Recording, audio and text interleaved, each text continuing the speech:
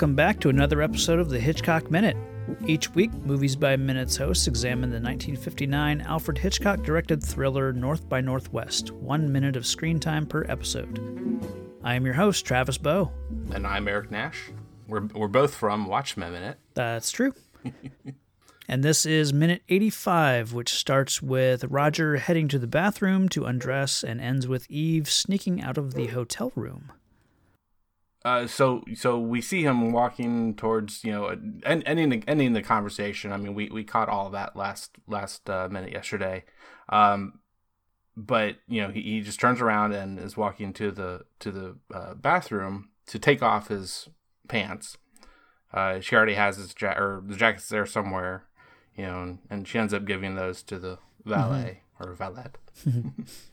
And there's a point there where he indicates he thinks he'll go ahead and take that cold shower. After all, the cold shower that will stomp down his jets from firing. Is the idea. Now whether they really are for him, I kind of have a feeling no. Yeah. He's just kind of trying to play the role being excited. Sure.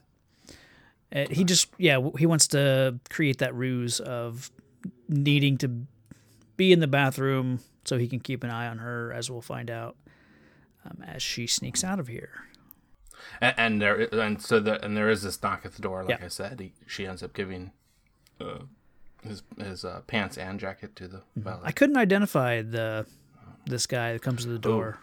No. I looked through the IMDb cast listing, and there were so many, worker or other just kind of a minor role, I think, as some people were casted as. But there were no, either that was the only thing they'd ever been in, so there was no photo associated with the person. So I don't know who this guy is, but. So then we hear him whistling, singing in the rain. Yep. Which I mean, of course, recognize the tune, but only associated it with the movie, really. I didn't know it went back to 1929. I didn't know it was that old of a song. I guess the musical came out in 1952, so I probably would have just assumed that it was kind of,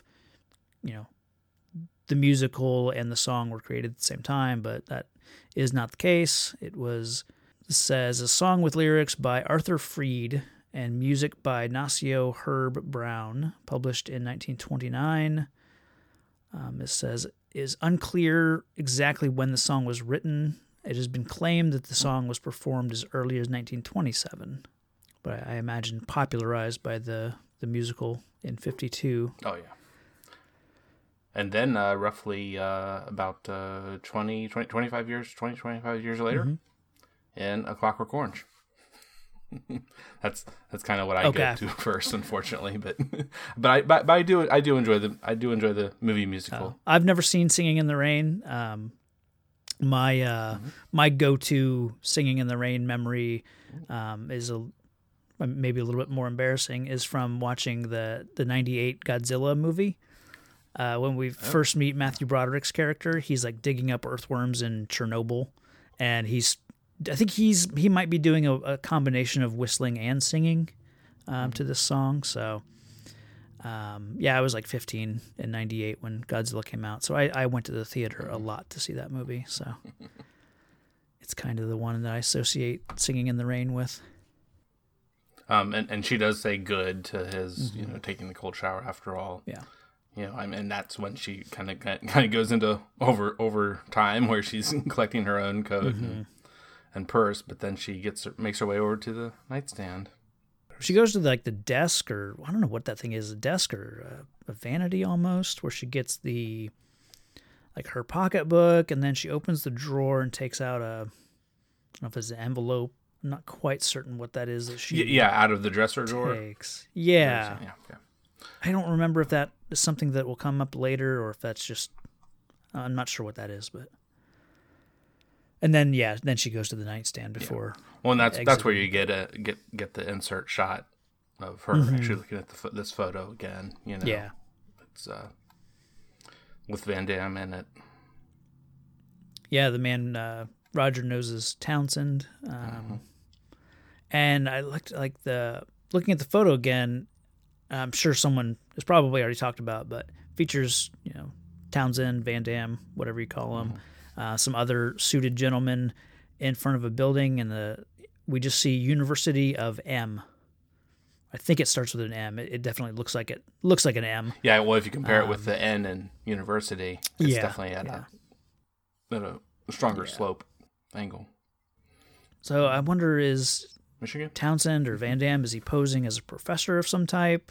So, well, and he's an oddball out in it because he's got a bow tie. The rest of the gentlemen have normal ties.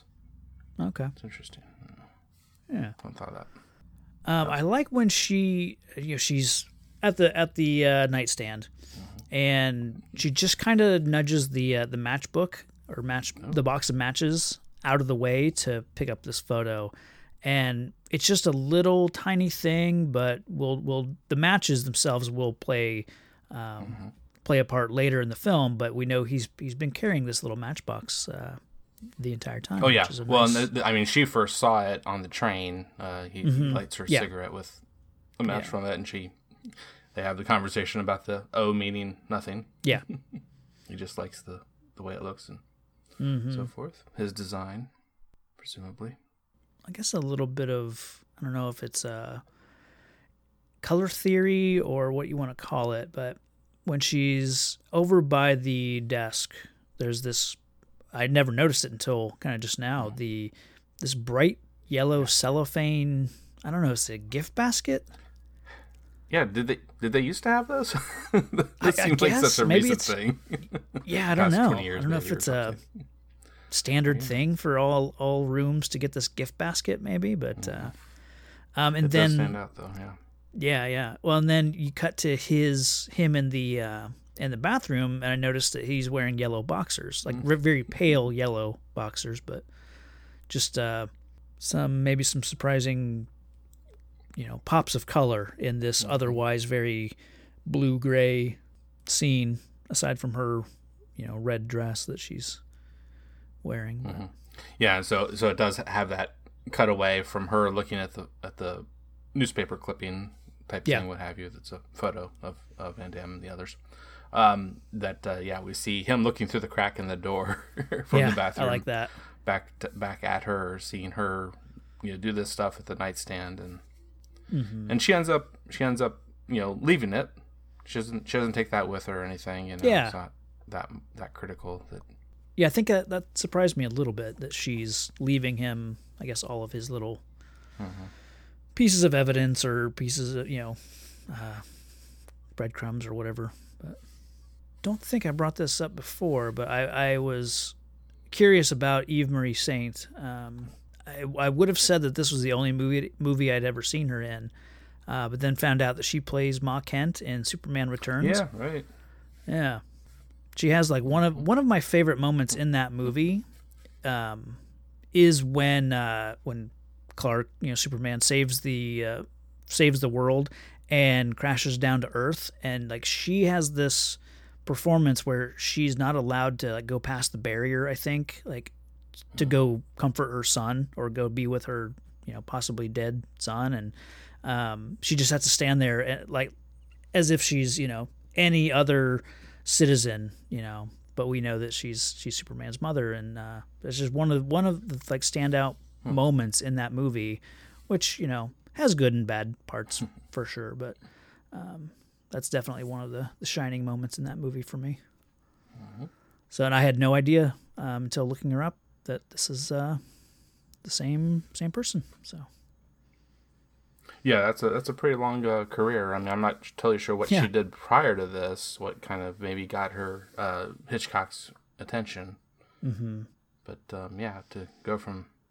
And if I'm not mistaken, she had a movie out in 2019, maybe as recent as 19. Like she's still working. So, and Cary Grant, I think I'd only seen him in Father Goose from 1966. Oh, that's a fun movie. I watched that as a kid a few times, and it's a lot of fun. I think it's prior to the U.S. entering World War II, but he has been he's an American, ex-military guy, but he's been hired by the British Army or British Navy to basically live on a little island in the South Pacific.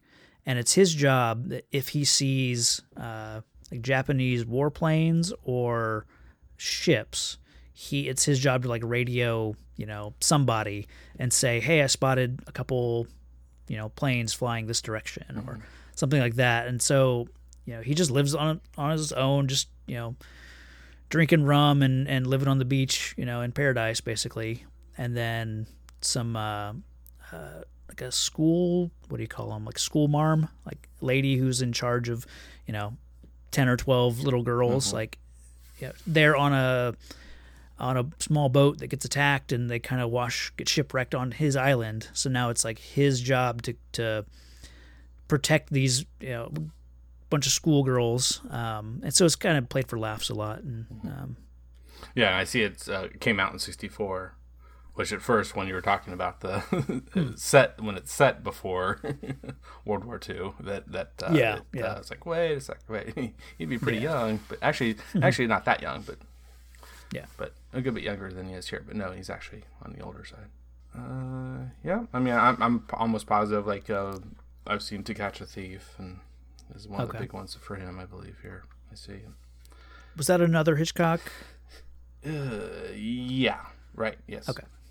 I don't have much else. Yeah. It's a pretty light minute, but it's getting the point across. I think that she's she's really trying to get out of being under his eye, get away from him to do something. We'll find out. Yeah. Really. I like that he at no point is fooled by her, really. Like he's watching her from the little crack behind the door and just waiting for her to leave because I'd say after the plane scene, that's gonna amp up your thoughts on some people that maybe seemingly put you in that position. Yeah, for sure. Okay, yeah, I think we're good to go for this minute. Okay. So, listeners, you can find Hitchcock Minute podcast on Apple Podcasts and Google Play or the main site, hitchcockminute.com.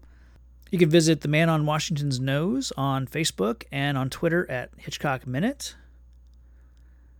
And there are over 100 other Movies by Minute podcasts that are available at moviesbyminutes.com. And you should check out that site for more great shows. So, if you would please join us here next time on the Hitchcock Minute. I have been Travis Bowe. And I was Eric Nash. And we will see you tomorrow. Or is this a Friday episode? Yeah, it's Friday. Yeah. Okay. See you Monday. And we will see you next week.